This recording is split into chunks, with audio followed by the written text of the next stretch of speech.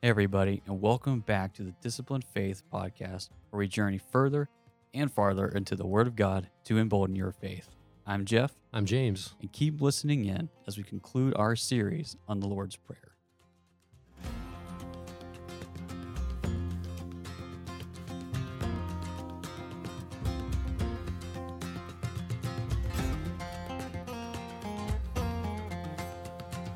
Welcome once again, and today we close out our series on the Lord's Prayer with the final phrase, "For yours is the kingdom, the power, and the glory forever. Amen." But before James dives into this phrase, if you haven't had a chance to listen to the previous episodes, I highly encourage you to do so. So, without any further ado, James? All right, so we're going to close out the prayer today. And really, this is one of the most interesting aspects of the Lord's Prayer. If you look in your Bible, you're going to find this phrase either in brackets or there's a footnote, an asterisk, or it might not even be there. And the reason why is because most translations just don't include it. And they don't include it because this wasn't originally in the text, or at least not in the versions that we have today.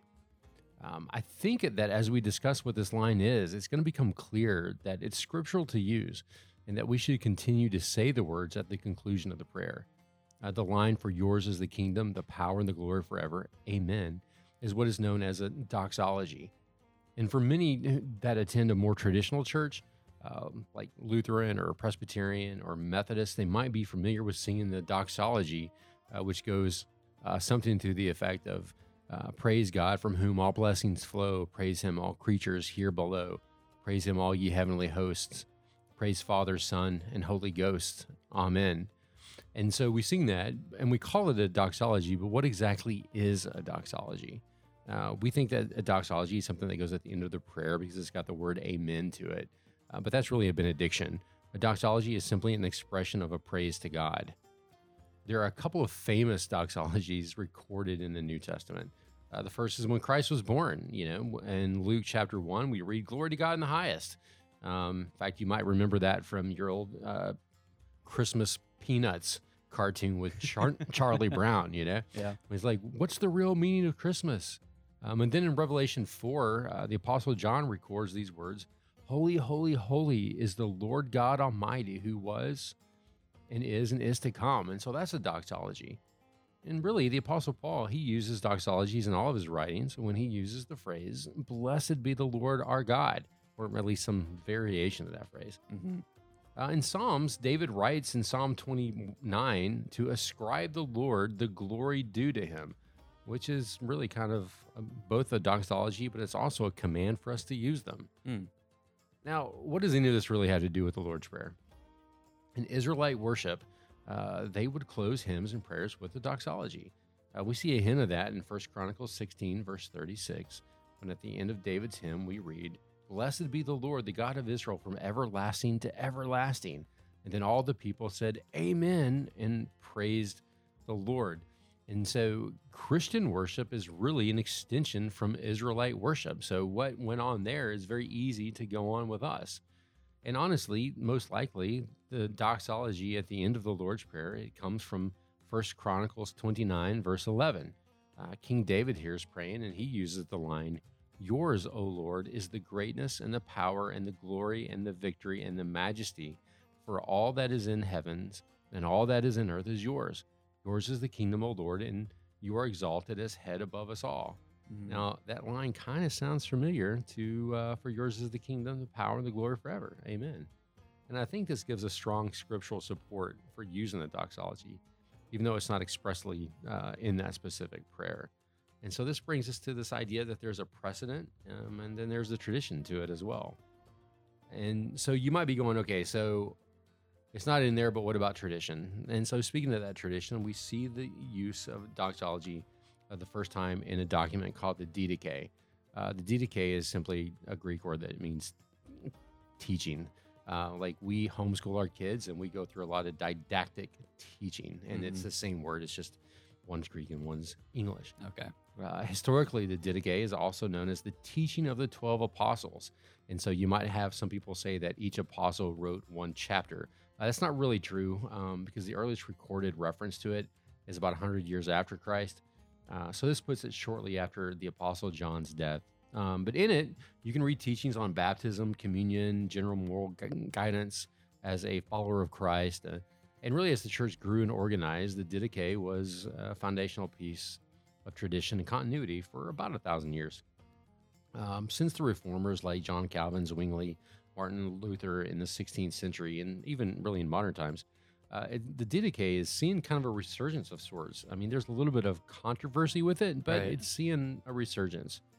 In that section on prayer, though, the authors of the Didache write the Lord's Prayer as the model that we're to use. And that's probably where we get the term the model prayer from for the Lord's Prayer. Okay. And they say that it's to be used in personal worship, corporate just being with the church. But in it, they include the doxology that we know today. And I think this is why we continue to use that doxology, even though many might not realize that it comes from First Chronicles as well as from the Didache.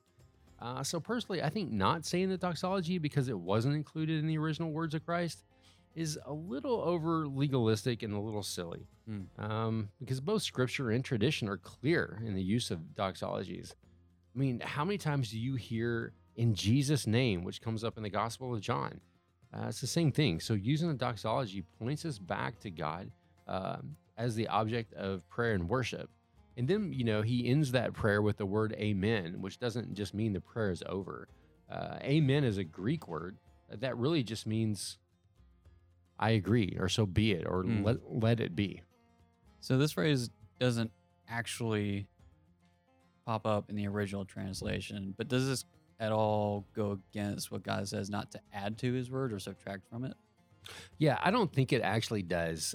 So you see that phrase, do not add or take away from the words I'm commanding you, or the words that I'm revealing to you. You see it both in Deuteronomy, and then you see it again in Revelation. So at the beginning of Scripture and at the end of Scripture. And so what you're seeing there is don't add to the Word of God that's already been revealed.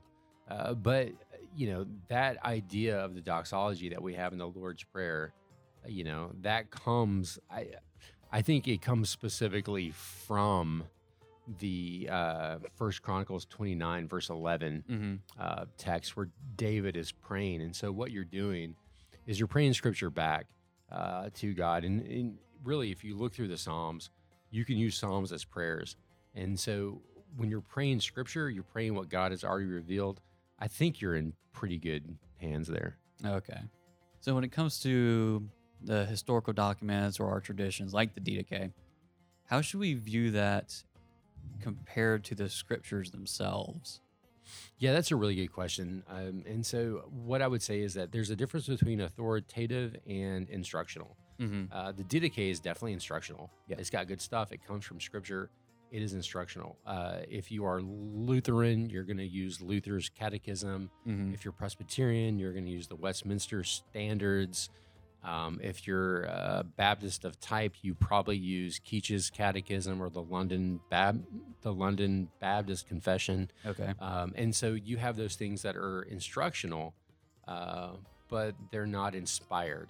Right. And so when you look at authoritative, you look at inspired, now you're talking about scripture itself. And so when we start mixing those two up is where I think you're going to get into trouble. Okay.